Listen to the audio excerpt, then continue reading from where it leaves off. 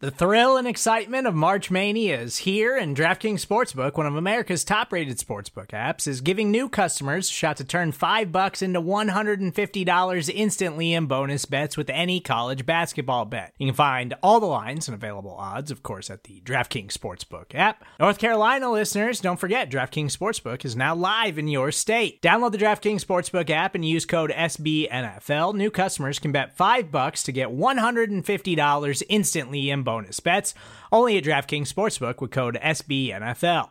The crown is yours. Gambling problem? Call 1-800-GAMBLER, or in West Virginia, visit www.1800gambler.net. In New York, call 877-8-HOPE-NY or text HOPE-NY. In Connecticut, help is available for problem gambling. Call 888-789-7777 or visit ccpg.org. Please play responsibly on behalf of Boot Hill Casino and Resort. 21 plus, age varies by jurisdiction. Void in Ontario. Bonus bets expire 168 hours after issuance.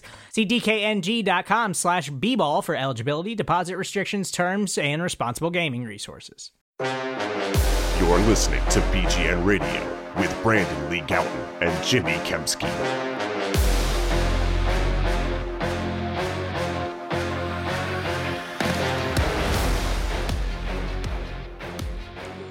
Yo, what's going on, everybody? This is BGN Radio, episode number 205. Who cares? We are coming off the Eagles' first preseason game against the Pittsburgh Steelers, played on Thursday night, of course. Brandon Lee Gowton and I are recording this on, what's today, Saturday afternoon, after the Eagles' 12th practice of training camp. Brandon Lee Gowton, of course, from bleedinggreennation.com. I'm Jimmy Kempski from phillyvoice.com.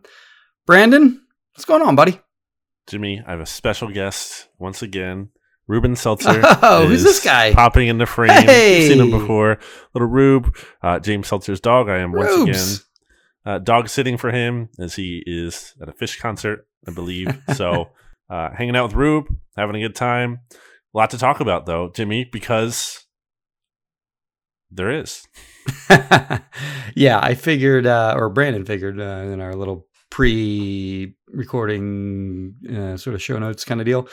We just sort of, what we've been doing is batting it back and forth, sort of, coming up with, things that stood out to us in each practice. So for this episode, we'll do that because we haven't recorded since the preseason game, that we'll do that for both the game and the practice. But before we get to that, there's a bunch of injury news in the wake of the first preseason game, and the Eagles came out of that game relatively unscathed.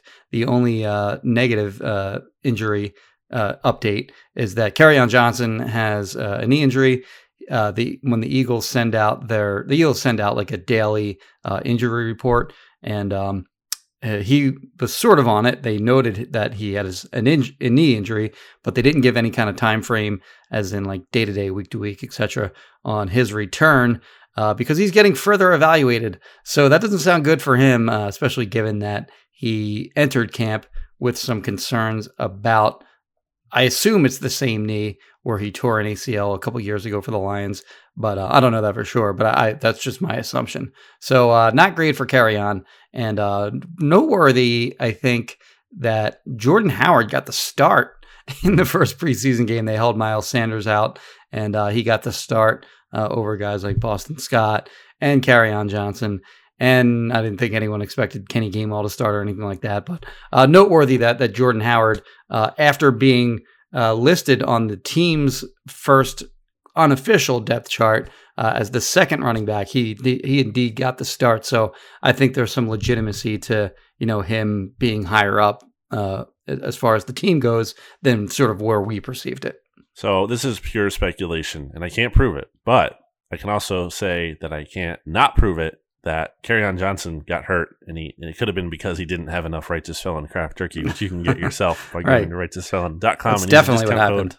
BGN15 for 15% off. The Kerryon thing, Jimmy, I had him off my latest 53-man roster projection that I did on Friday. So did I. Before we found out. Yeah, you did as well. Before this injury, I just feel like he's kind of the odd man out there looking at that situation, and now the injury doesn't help his chances, obviously. And yeah, I think Jordan Howard is making this team. I mean, he got the start, like you said. He had some good runs early in training camp. We talked about that on here. I don't think he's like blown me away on the whole.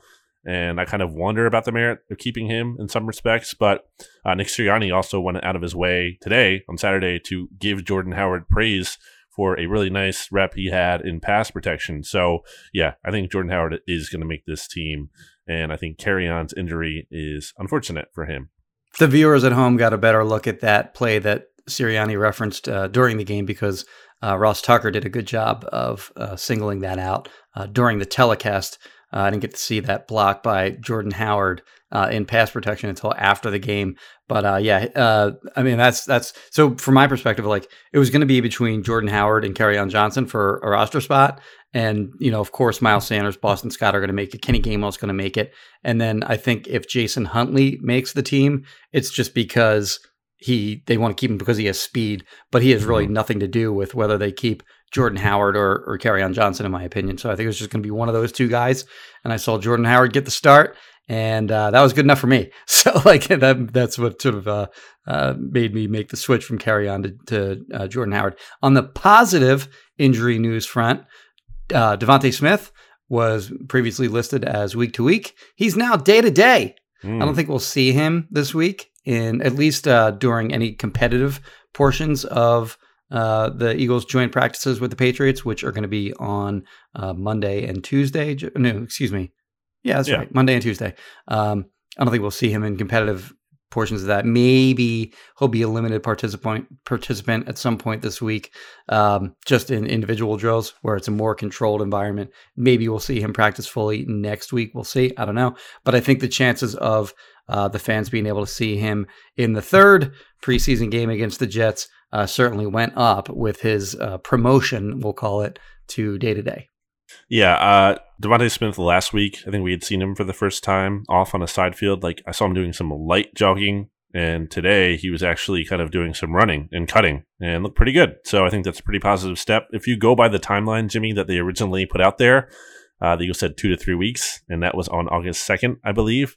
And so if we're looking at 9 days from now would be like the full extent of that 3 weeks. So I feel like he should be back within the next week or so. Seems to be making good progress, which is good to see. It'll be nice to see him out there on the field making big plays. Thank you to the Eagles, by the way, for being honest with the injuries this year. Like last year, it was ridiculous. Like they were just totally lying about Lane Johnson was a prime example of them just totally flat out lying about the extent day to day, and then he had surgery. And it remained day to day after the surgery. So, I mean, just absurd what they did last year with that. But they've been pretty honest about and forthcoming about the reality of these injuries so far, or so it seems. Other noteworthy injury news on the positive front is that Isaac Seumalo practiced in full for the first time today. He had a rough day. We'll get to that in a little bit, probably. And what was the third thing that we wanted to cover on the positive side? Raven Clark, Jimmy, is now no longer on active/pup, which is a surprise to, I think, almost everyone. I think we are all expecting, for the most part, for him to begin the season on reserve PUP, which would have caused him to miss the first 6 games at least, but he wouldn't have, counted towards a roster spot. But I mean, it's weird to me because he hasn't even really been doing a lot of rehab work on the side, right? Compared to Rodney McLeod, who has been doing that.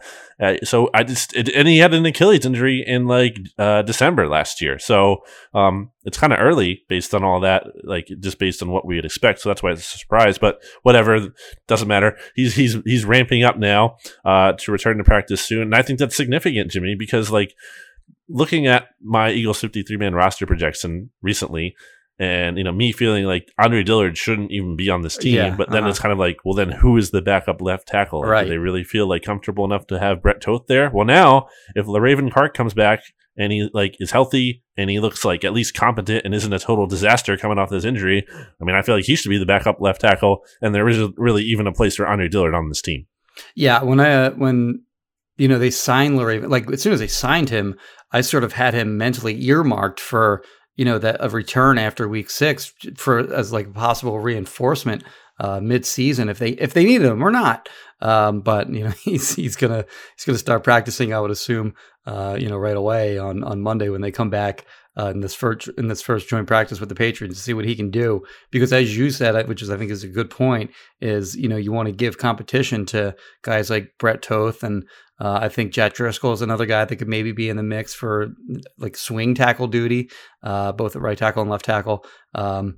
And the only way that you can do that is if you get him out there and you see what he can do. So if they're able to trade Andre Dillard for, I noted this on Twitter, if they can trade him for a 6th-round pick, just do it and never speak of him again. Just move on from him and get what you can get and move on. Because I'm with you. Like, I do not, on merit, he does not belong to me. He does not deserve to make this roster. And like, if you had no idea about where anyone was drafted, like you were an alien from a planet that also had football, and you just got dropped off knowing nothing about the past of these players, and you were evaluating like these guys, he would be one of the worst. You would think of him as one of the worst players on the team. So I don't know. Interesting to say the least that they did, the timing at least of them activating LaRaven Clark from the PUP list. Yeah, there's just no way to me, like, he's one of the best 53 on the roster. And I know it's not as simple as that. That's not how exactly. But, like, he's not even, like, close to that. He's not even, like, on the cusp of being one of the best 53. Like, right. I can't see how, Nick Sirianni is preaching competition, and then you're just giving a roster spot to Andre. Like, what has he done to earn it? I am not seeing it. And also, like, why are you keeping him around? The hope he's going to get better? Like, he's turning 26 in October. Like, how much better is he really going to get at this point? And if you're keeping him around, let's say LaRaven Clark beats him out. So not only is he costing you like a roster spot, which is like, and also now that he's hurt too, and he's week to week, like you have to carry him through again, as like you've talked about, if you even wanted to put him on IR. So you're burning a roster spot on him by keeping him. You're not clearing the $1.62 million you would get in cap space by trading him, and you're not getting a draft pick. Like, I just rather have all that spot, like roster spot, cap space, and draft pick by getting rid of him. You can't always just say, like, hold on to these players. They just need time. Sometimes there's times to cut bait and get what you can, and that's the best move. It's not always the best move to just hold on to where their point gets to 0 and then you're cutting them. Like, that is not always the best case scenario to me. He can't anchor, and it's a fatal flaw. And personally, I think he's taken a step backwards, if that's even possible, in terms of his inability to anchor against power rushes from what we saw of him, earlier in camp during 1-on-1s, 11-on-11, so on and so forth. Like, he just has not been able to anchor against anyone, and it's gotten worse. So he's in his 3rd year. Like, I've seen enough. Yeah. I'm all for being patient and letting players grow. But at this point, like, he's shown less than like JJ Arcega-Whiteside, for example, which is not exactly a high bar. So let's transition to our observations, both in the first preseason game against the Steelers and what we saw today in practice. What's your first thing? So I think we had to start with Jalen Hurts, who I thought looked pretty solid, pretty good, I would say, even in the first preseason game against the Steelers. He had that really nice throw to Dallas Goedert that we all saw. What I really liked about that throw specifically is he threw the ball with anticipation, which I don't think we've seen enough regularly in training camp. And then the accuracy was there too. Just general like presence and command of the offense seemed to be in control. There wasn't any kind of like herky jerky or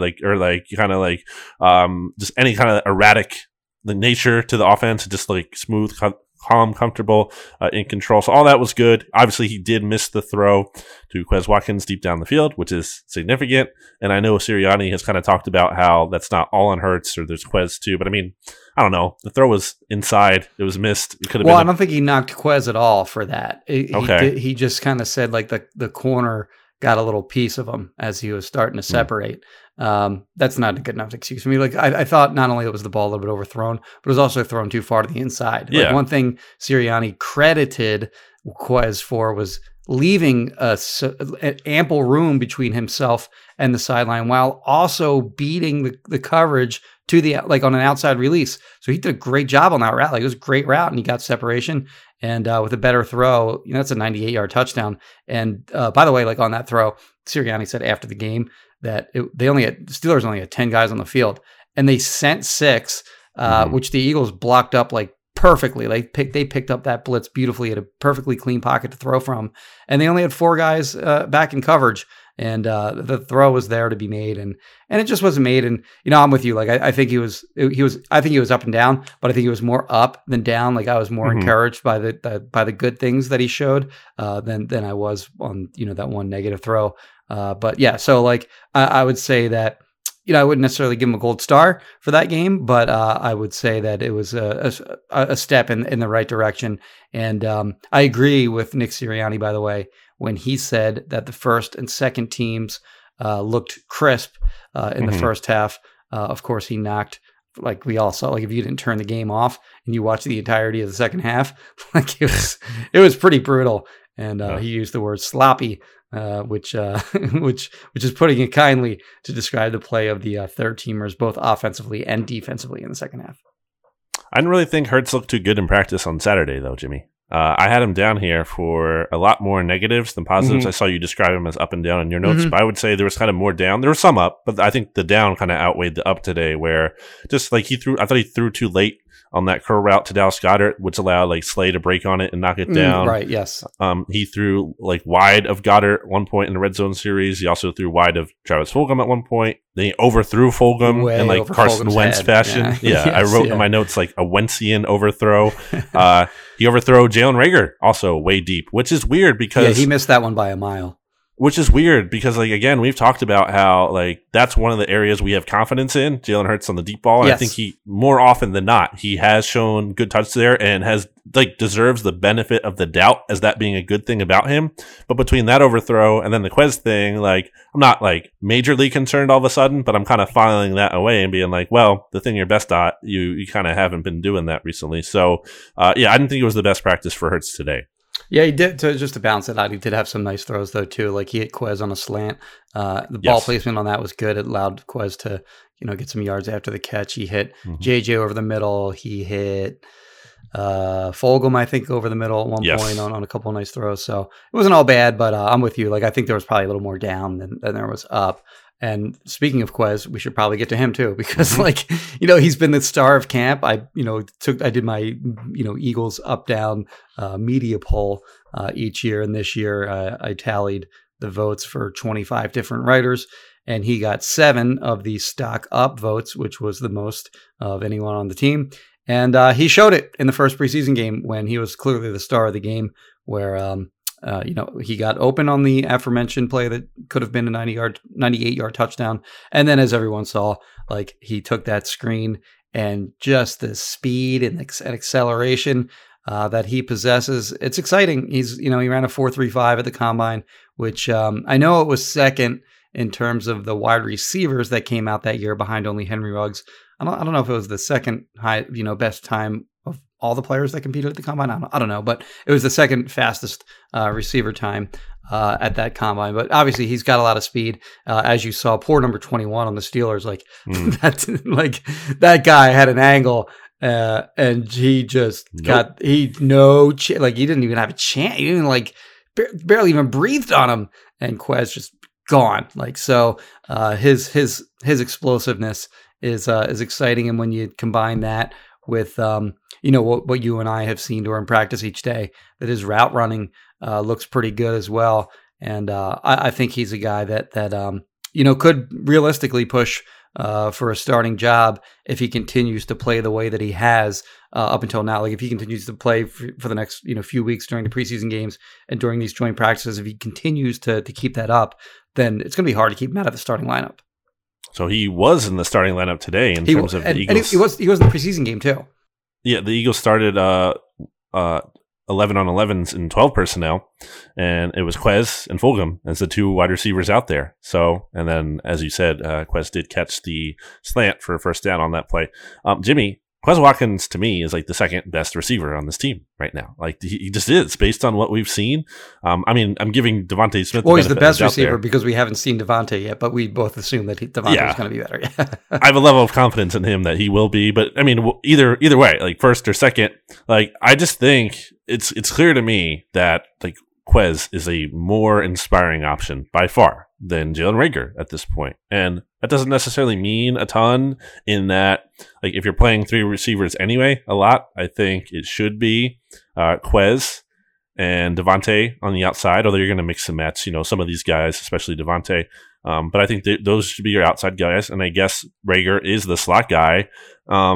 So I think that's what it should be right now. Do you disagree with that? So Reagor, during the game, it was pointed out by a few people that he ran a good route on the outbreaking route, and I agree it was fine. Like, he got open, made a catch, had the drop. I think he was fortunate not to be called for a hold on the long screen that went for a touchdown by Quez. But yeah, certainly Quez has outplayed him. Like, I don't think there's any question about it. Yeah. Both in the preseason game and throughout training camp. Obviously they have that first round pick tied to Jalen Reagor, and Jalen Reagor absolutely does possess explosiveness in his own right. He was also out there as the primary punt returner, but he was behind Quez in the game. So like, he came in, he didn't start, whereas Quez did. I don't know if that means that Quez will start over him. So if they're like in 11, it's possible that the top three guys are going to be DeVonta, Fulgham, and then Reagor in the slot, and Quez just has to kind of wait his turn, which would be disappointing in my opinion. It's not good enough. Yeah. Yeah, because he deserves a better, a bigger role than that, at least to start the season, But I think the criticism is of Jalen Reagor is warranted, because not to go down this road again, but like, he was a major disappointment in his rookie season. And he even said like, he's, kind of tired of hearing the name Justin Jefferson and all that kind of stuff. And that's great. Like, you kind of, you want him to be fired up and ready for the next season, but he came into camp and he failed a conditioning test. So like, you can't do that if you're just a wide receiver at all, but especially if you're one that's looking to put a disappointing season behind you, and you've heard the criticisms of people and the disappointment in the season that you had, and people lamenting that they took a better receiver. They took you rather over a better receiver. So yeah, we better. I think he's got a chance in the next, in these joint practices against Patriots and Jets to make some plays.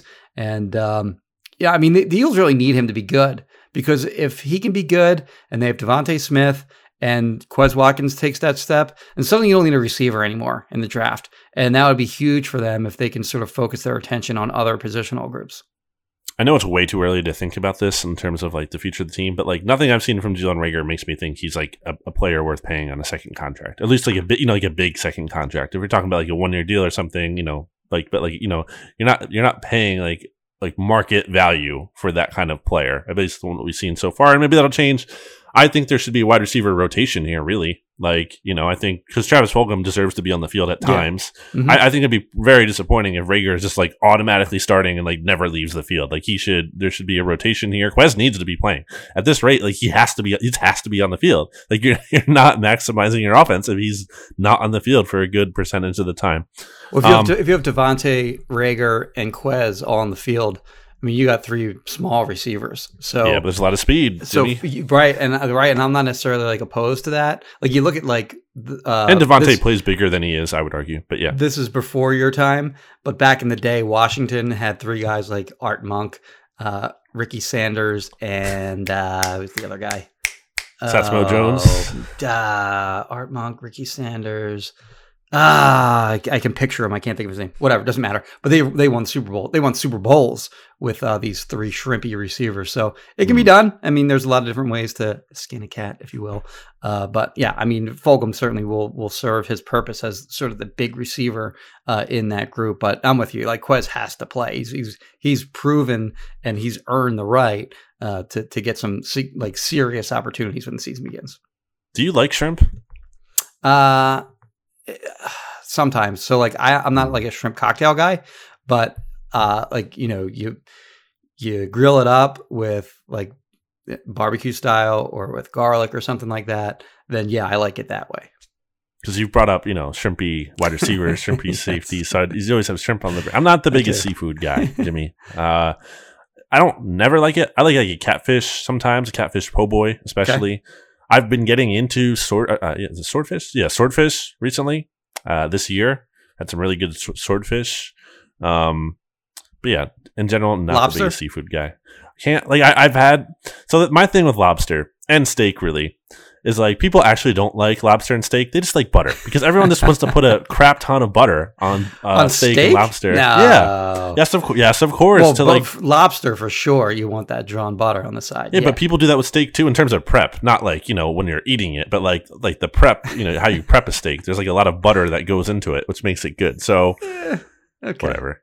Not the biggest seafood guy, but I like some things. And especially like if you're at the beach too, like you're at LBI, as we obligatory LBI reference on the podcast. But Jimmy, why don't we take a break here before we get into some more observations? And before we do that, let me tell you really quickly about something I do like when it comes to food, and that's Righteous Felon Craft Jerky, which is just a really high quality meat snack that is served at the NovaCare complex. It's the meat snack that the Eagles eat.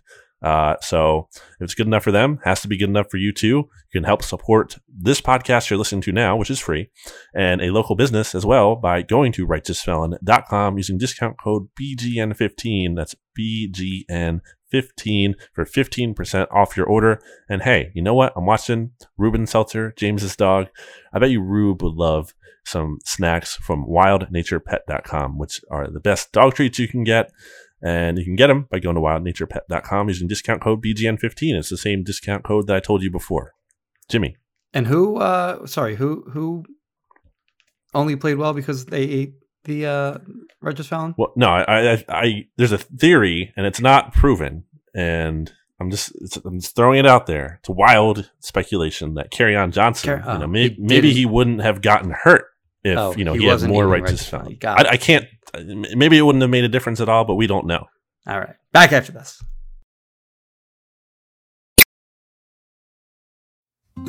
Support for this show comes from Sylvan Learning. As a parent, you want your child to have every opportunity, but giving them the tools they need to tackle every challenge, that takes a team. Now more than ever, educational support tailored exactly to what your child needs can make all the difference. That's why parents have trusted Sylvan Learning for 45 years as the ultimate teammate in their child's educational journey, instilling in them a love for learning and a passion for reaching the next level. And Sylvan's Insight Assessment can identify gaps in learning and areas that could be of concern for your child. It's a 360-degree view into your child's learning that you can't find anywhere else, and helps ensure that your child didn't miss something in school that might put them at a disadvantage in the future. And right now, it's the best price of the year at $29. Go to sylvan29.com to learn more and get your child's assessment for only $29. That's SYLVAN 29.com. Back here on BGN Radio, and Jimmy, what's your next observation? I was unprepared. I probably should have. Or is it my turn? I think because you brought up Quez, so maybe it's my turn. Oh, that's right. It is your turn. I'm going to say Javon Hargrave, who I saw you mention this in your notes as well. Yes. And he had a really good game in the preseason the other night against the Steelers. He got a quarterback hit. He killed the left guard at one point. I think it was. I know he forced a negative play of some sort, but he just dominated this left guard of the Steelers. He forced a short completion by Mason Rudolph by getting a hit on him, and then I believe on the play that Anthony Harris kind of had that tackle, and it was just like incompletion. He did pressure Rudolph. I don't know if he hit him, but he got up, he kind of knocked him off his spot a little bit there too, which could have led to an inaccurate throw. So Javon Hargrave has been great. That's a signing that I definitely criticized last year, not necessarily in terms because I thought he was a bad player, but just I kind of questioned the use of resources you're spending on all this, these interior defensive linemen and everything. Because mind you, at the time the Eagles still had Malik Jackson on the roster, they're paying big money too. But regardless of that, I mean, Javon Hargrave is just he's looking really dominant. He's consistently getting into the backfield, a lot of interior disruption. The summer he's having makes me believe it's not crazy to say he could top his career high for sacks, which is actually 6.5. Oh, it's 6.5. Okay. Yeah. So I mean, that's not saying a ton because you get to 7. That's not amazing, but for an interior guy, it's still pretty good. And I think he's going to have a really big year. He played well down the stretch last year, which also gives me some hope for his season in 2021. Got off to a slow start. Didn't play at all in training camp. He had 2 different injuries. One of them was a hamstring. One of them was something else. So he was hampered by all that. Not to make excuses for him, but last year we also saw Malik Jackson have a good training camp, and then he was okay, I guess, during the regular season, but wasn't a standout. But yeah, I really liked what I've seen of Hargrave, and he killed Isaac Seumalo today on a few different plays. And I mean, as long as we're on the defensive tackles, I'll just transition right into Milton Williams, who also looked really good in that first preseason game, especially on the one pass rush where he was the left defensive end, and he had a nice inside pass rush. I believe it was on Joe Haig, formerly of the Buccaneers and the Colts and North Dakota State, and he smoked him.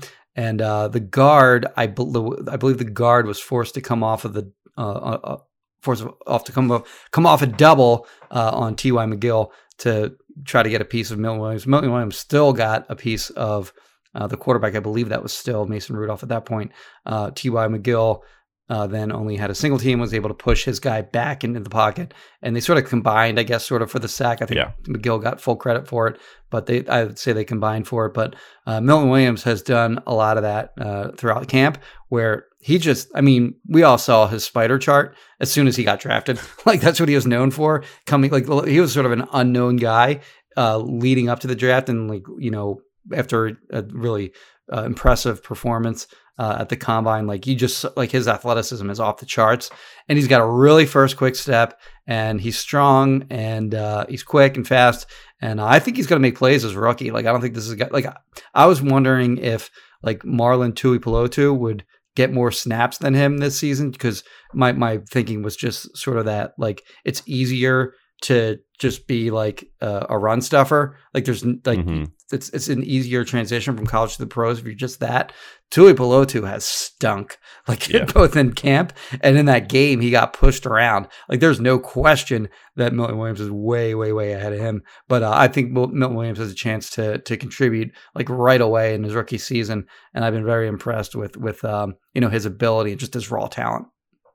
I think you took Mr. T in our over-under, prediction post that we did every year as more snaps than Milton Williams. Oh, that's a loss already. I don't think Mr. T is making the team. So I don't think he is either. Yeah. Yeah. I mean, maybe practice squad, sure, but we'll see. I thought Milton Williams showed good signs. I mean, he was Jimmy. He was the highest draft pick on the field by the Eagles on Thursday night, because no DeVonta and no Landon Dickerson. Oh, right, so, so kind of some added juice there, the highest draft pick that's even playing. Tyree Jackson is my next one. And it's been obvious to us watching practice, but I think people got to see it, finally for the first time in preseason, or, maybe attending the open practice too at the link last week. I mean, he needs to be on the team. It's very clear that you're not going to risk losing that guy on waivers. He should be, I guess, your third tight end. I mean, I don't know what the Eagles are doing with Zach Ertz still. I guess we don't know. We think they're going to not have him, but we'll see. Not much to say other than I guess what I'll say is it's so interesting to me how quickly he's converted from, a quarterback to a tight end, and how much trust Joe Flacco already favorite has target. in him. That's yes. it's crazy. That's crazy to think about. That's his go-to guy. This guy who didn't even play the position since I think he transitioned in January or something, or I think he said last December or something. He started to finally work on the transition. So it's wild and it's exciting. I think he this year I'm not expecting big things out of him because you have Dallas Goedert here. But eventually, I think he could be a nice option as a tight end kind of too. It took Logan Thomas a while to become a usable tight end when he transitioned from quarterback to tight end. And they're very similar, those two. Logan Thomas was a quarterback for Virginia Tech, couldn't make it in the NFL as a quarterback, transitioned to tight end. And now he's one of the better tight ends in the NFL. Had a big season last year for Washington, and that's sort of the I don't want to call it the ceiling for Tyree Jackson, but that's what the Eagles are hoping Tyree Jackson can maybe be. As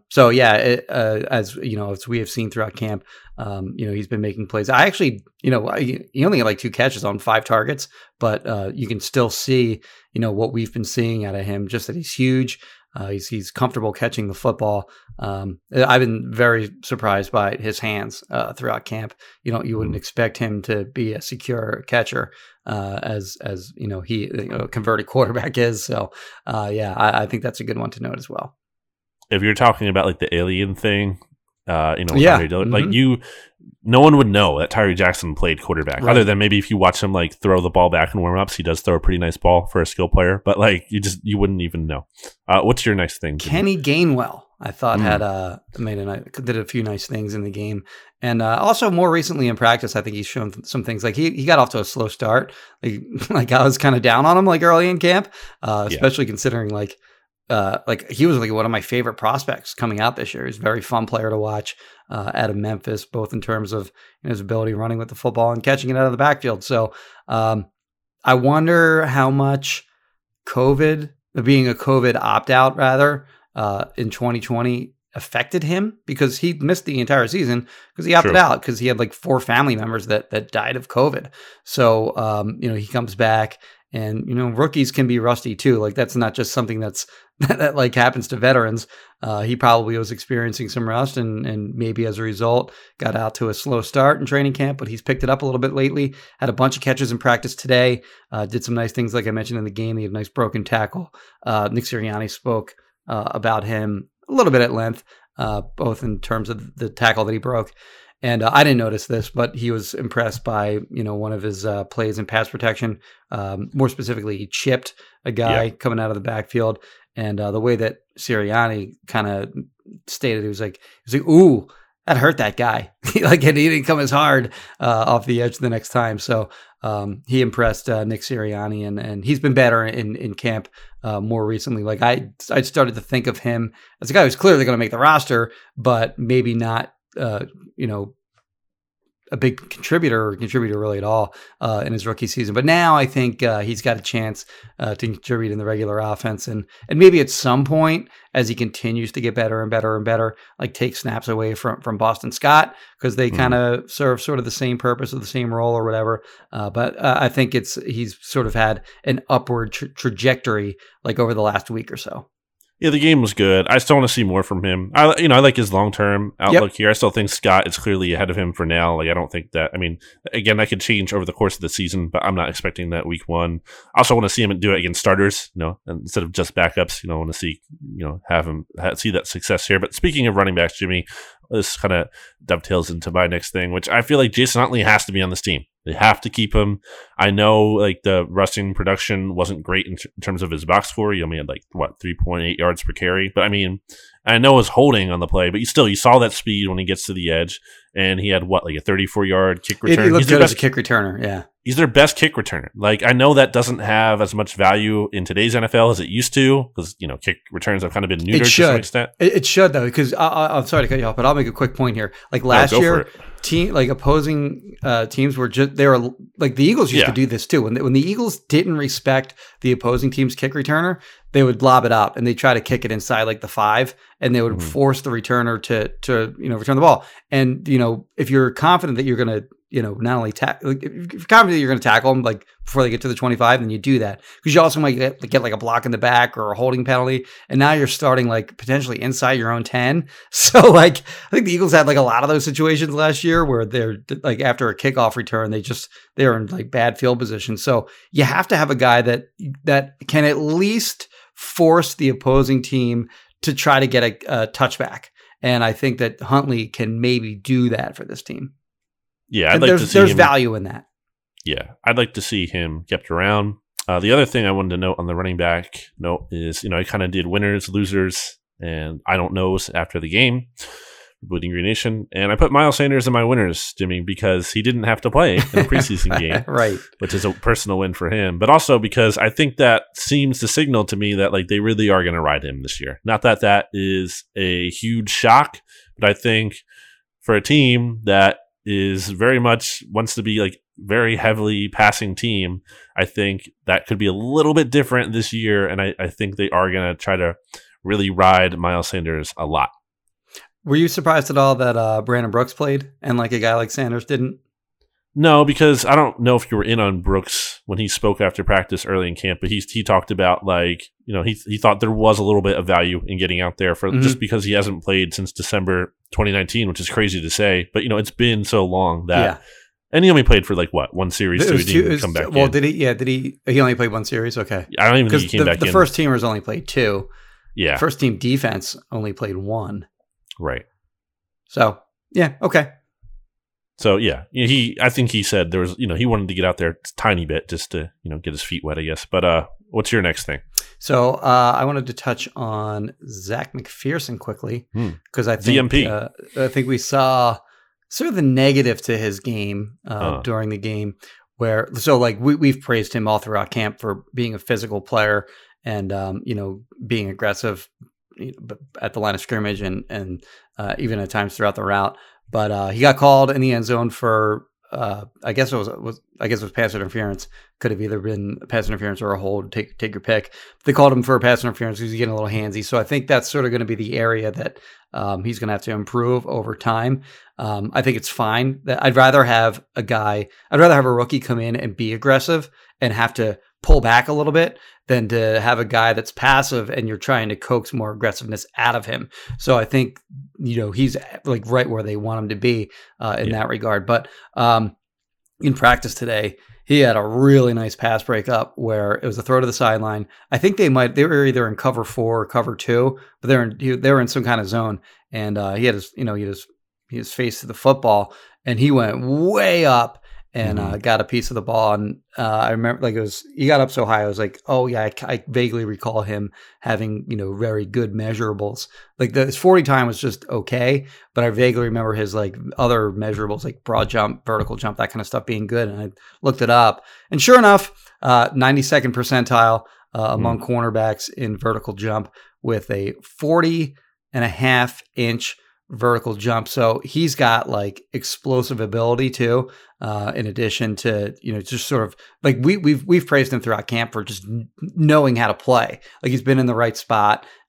He's like we said, he's been aggressive. He can hit. He's a football player, but in addition to that, he's also like he's pretty gifted athletically, and I don't think we've touched on that quite enough during training camp. But he showed that today, and with that pass breakup.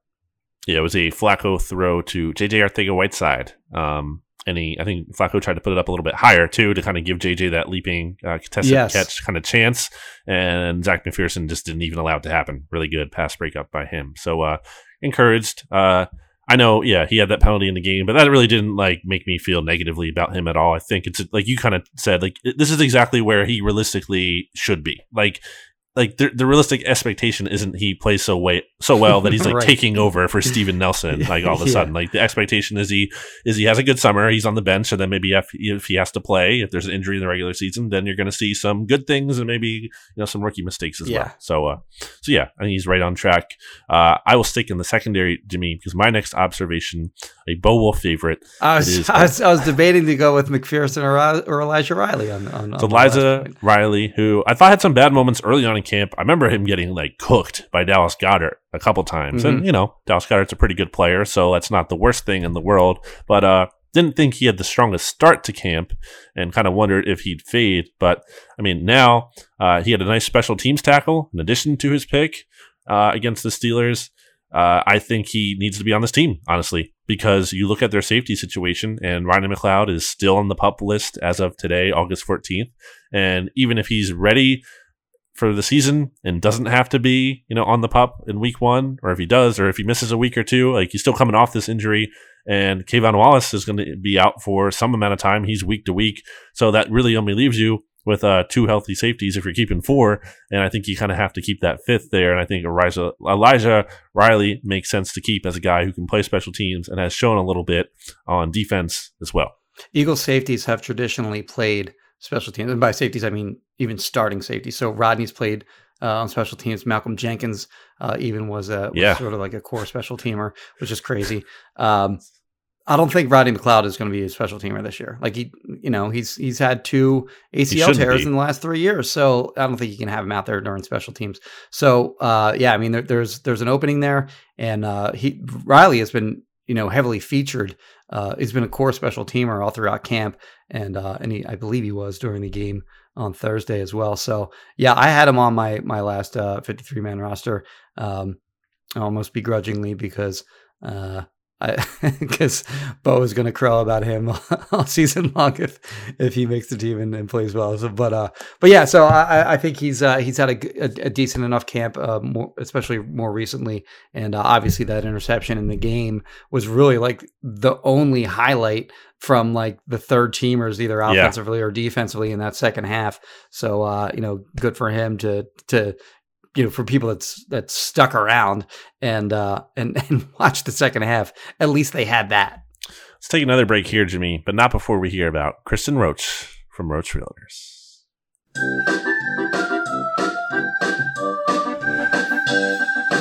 Kristen Roach of Roach Realtors, Roach Realtors, Roach Realtors. Kristen Roach of Roach Realtors. She's the greatest. 856-906-9295. 856-906-9295. 9295. Back here on BGN Radio for our final segment. It's a 2-break episode, Jimmy. It's like one of our normal episodes as opposed to all the the shorter training camp updates we've been doing. My last thing, I guess, that I had here is I'm going to cheat and maybe steal some of yours and loop them into one thing. And it's special teams. And by that, I mean Jake Elliott. Oh, yeah. Jake had a big game. Makes from 47, 47, and 50 yards his field goals. Did not miss extra point. So if you take his entirety of kicks, not just, field goals, but like, extra points, if you're all kicks he's attempted basically since the beginning of training camp, he is now 18 of 20. I have him up to there. He only missed those 2 on the first day of camp. Since then, he has rebounded, which is really good to see. And then Aaron Sipas, your boy, Jimmy, the punter, averaged 55 point something yards per punt. Now, obviously, there was a 69 yarder in there, which is nice. Although, ideally, it wouldn't have gone for a touchback. But still, I think it's still 49 net, which is fine. Yeah. He's doing good. So, there you go. You have your kicker and you have your punter, and they're doing well. And my last thing will be on the idea that I think people were discouraged that the coaching staff didn't show like a lot of different things in this game, which really people were maybe upset that like the offense ran a lot of vanilla plays. Of course they did. Like, it's a new staff, and one of the advantages they have, and Nick Sirianni has actually spoken freely about this, that he feels that they have an advantage in that their early season opponents aren't certain what to expect from this offense and this defense. As the schematic, because neither Nick Sirianni's never been a head coach before. Jonathan Gannon's never been a defensive coordinator before. So there is some level of mystery on. I think we kind of knew that he was going to run some variation, or there was going to be heavily influenced by Mike Zimmer, the kind of defense that Jonathan Gannon's going to run. And I think we kind of have ideas on some things that Nick Sirianni will want to do offensively, but ultimately we don't know. Like, we don't know for sure what they're going to run, and we've been watching practice for the last 2 weeks. So I think to give away any kind of sort of idea of what they're going to be doing during the regular season would be stupid.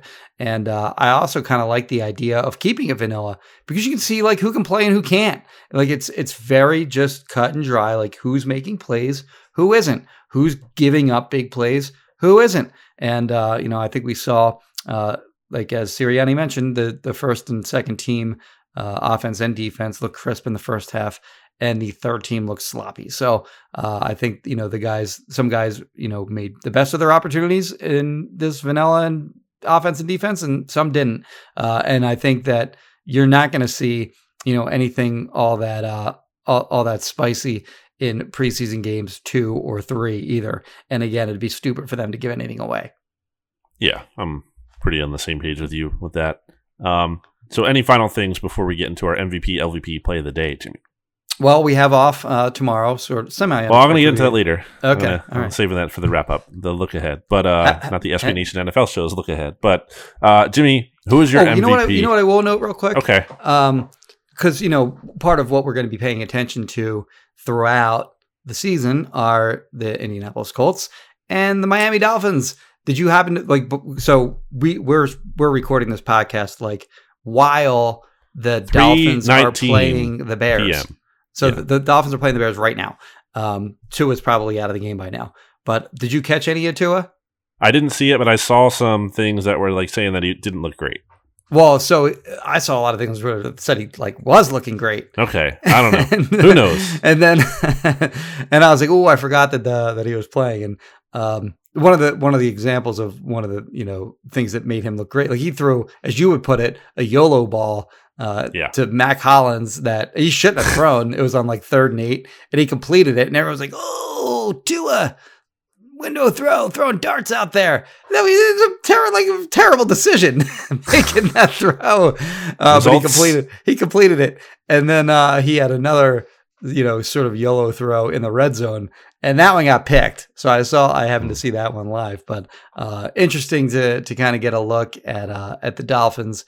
And Justin Fields, of course, made his debut for the Bears too. For Eagles fans lamenting the the idea that they passed on him when they had an opportunity to take him, either at 6 or after they traded back to 12, or even after they traded up to 10. But he's playing his first game ever today. But so that was kind of a fun preseason game to watch. And I was not among the people that were impressed from what they saw of Tua. The Eagles really they would really benefit from Tua Tagovailoa being a bad player this year. Yeah, I'm not a Tua guy. I really don't see it. And then as for Fields, another angle to consider there, not only the Eagles passing on him, Jimmy, but the Giants having the Bears' first-round pick next year. Oh, and, right, yeah. Fields is pretty bad, and the Giants get a really good pick, and obviously could be ahead of the Eagles in the draft order, but also just potentially a more valuable pick to trade for a veteran if they're in the market for Watson or Russell Wilson or whoever is out there next offseason. So Aaron Rodgers. So, oh my God. Man, that would not be great. So Jimmy, let's get to our MVPs, LVPs. I'll start us off and play the day.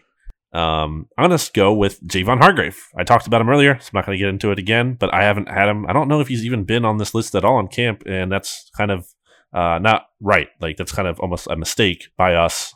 Yes. Or at the very least, I barely mentioned him at all in my practice notes, and I even said in my practice notes, it's not I sort of gave myself a slap on the wrist for not mentioning him enough. Well, if he was good last year, it would be the kind of camp if he was having this year that he shouldn't be mentioned, like the Fletcher Cox thing. He was just really good. It's not really. Yeah, it should be expected, but because he wasn't last year, definitely relevant. So, who's your MVP?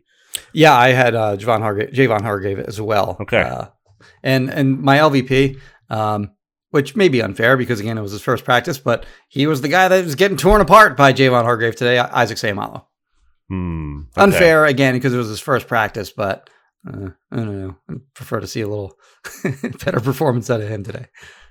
I wrote that down for you. I feel bad for doing this because I think there's a good chance. Actually, I don't know though because of the injuries to carry on and Jason Huntley. But I have Elijah Holyfield down as my LVP because he dropped 2 passes.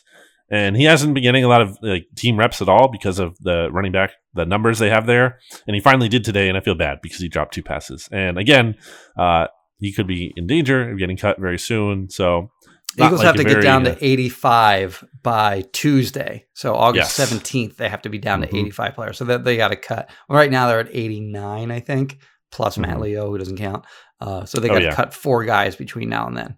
Yes, and we should mention real quickly, they waived Caleb Wilson and who else? And Adrian Killins, yeah. So, not surprised. A lot of people liked Adrian Killins last year and thought he could be something because he's really fast, but just no. Afterthought this year, sort of. Yeah. Jimmy, who... play of the day still. Yeah, play of the day. Okay. So my play of the day is also Hargrave. I think he had possibly the fastest sack of camp today. Were you on the sideline in the direction of where Hurts fired the football? So they blew it dead, and Hurts just fired the ball in anger. I was behind him to the sideline. Frustrated by the very quick sack by Hargrave. So that's my play of the day. Okay, Hargrave forcing a quick sack. Typing that out. My didn't, it was one of these practices again where there wasn't an obvious one. You're kind of just left from picking, at least for me, and picking. I thought Travis Fulgham had a really good catch over the middle. It was one of those. It was a good throw by Hurts, but it was thrown a little high. Went up high for it. Yeah. Yep, contested catch in traffic. I was on a comeback, I believe. I thought that was a really nice play. It wasn't anything super special, but it's kind of been a while since we've seen something for Travis Fulgham. Didn't get a target even in the Eagles preseason game, so I will give him some love here. I was originally going to pick Hakeem Butler's contested catch that he made along the sideline, just so we could talk about how insane it is that, I'm pretty sure Hakeem Butler's only NFL snap, in his entire career. I'm pretty sure. It is for sure. No, I think it's going to be. I don't think he's ever going to play in an NFL game. I think he's going to go down as his only snap in an NFL game was extremely high leverage fade situation in the goal line, fourth and goal. I forget what the score was in the Eagles-Giants game from last year at that time, but it was a very pivotal play, and some definitely. It was the biggest play of their season to that point. Yes, and I have defended Doug Peterson a lot, and I always will.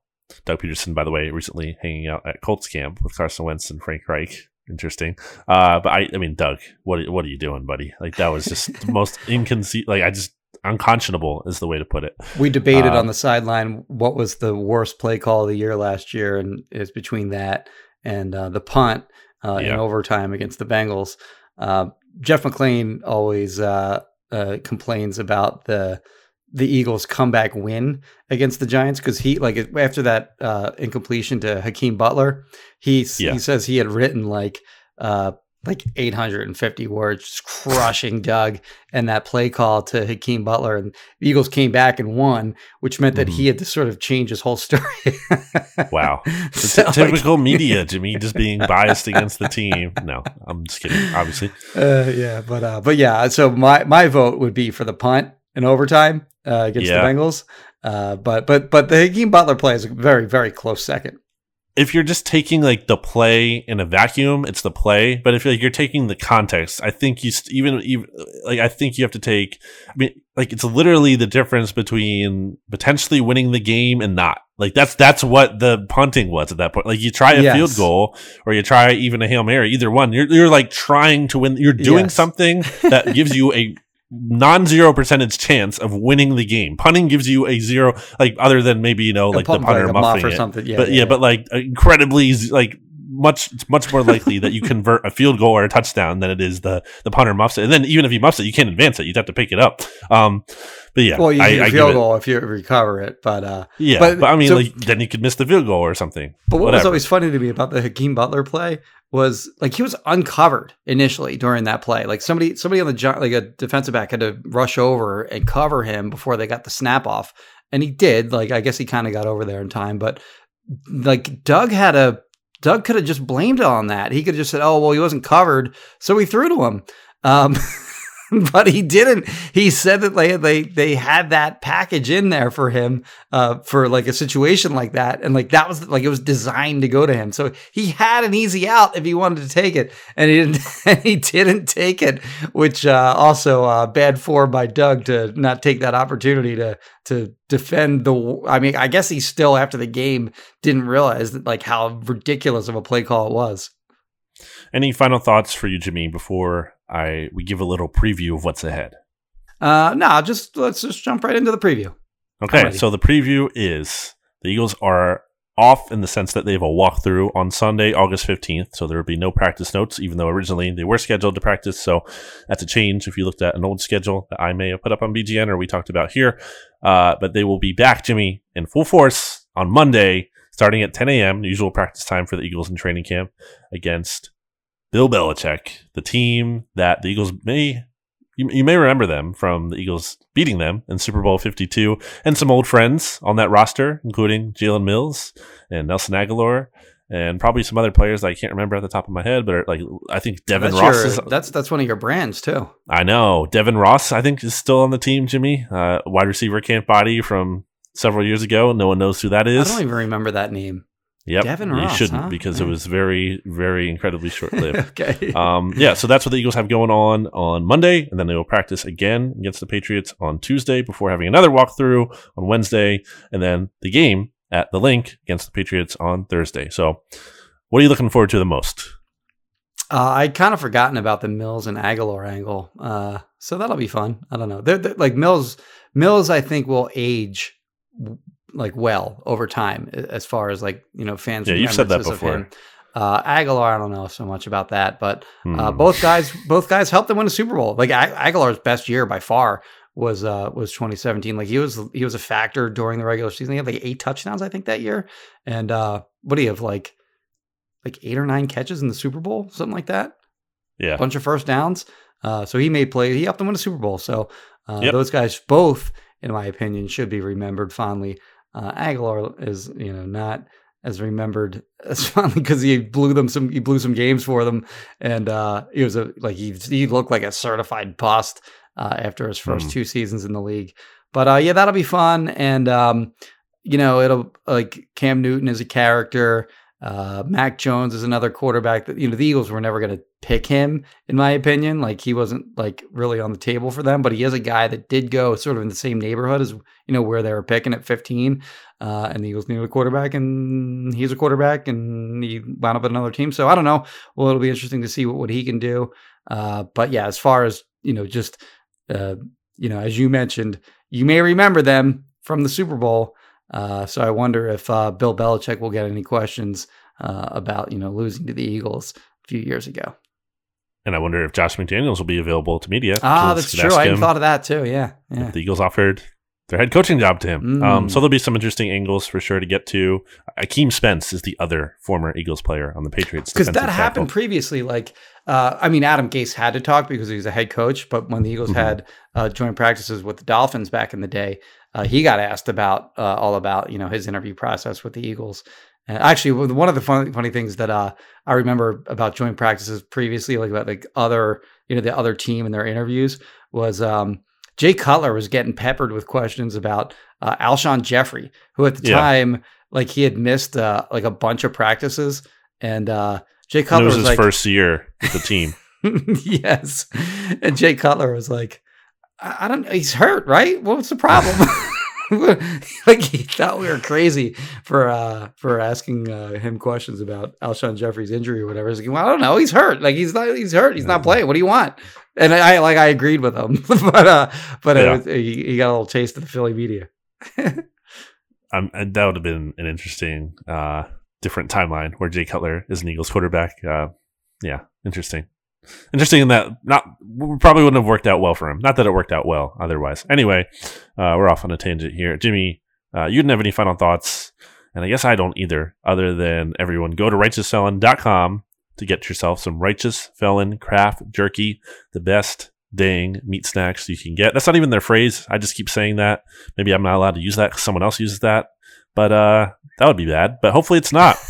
And you know how you can support me if I have a lawsuit against me and Jimmy and the podcast here is you can go to righteousfelon.com and you can use discount code BGN15 for 15% off. Same discount code at wildnaturepet.com for the dog's treats. The dog's treats. That's what you want. BGN 15 for 15% off. Jimmy, you can follow on Twitter at Jimmy Kempski. Me, you can follow on Twitter at Brandon Gowton.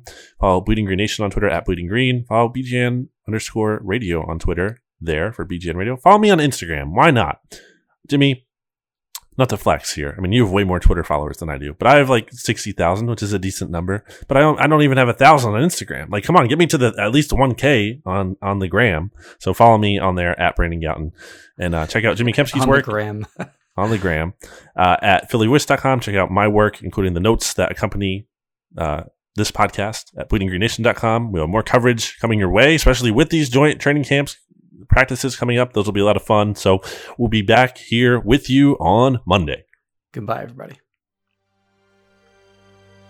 BGN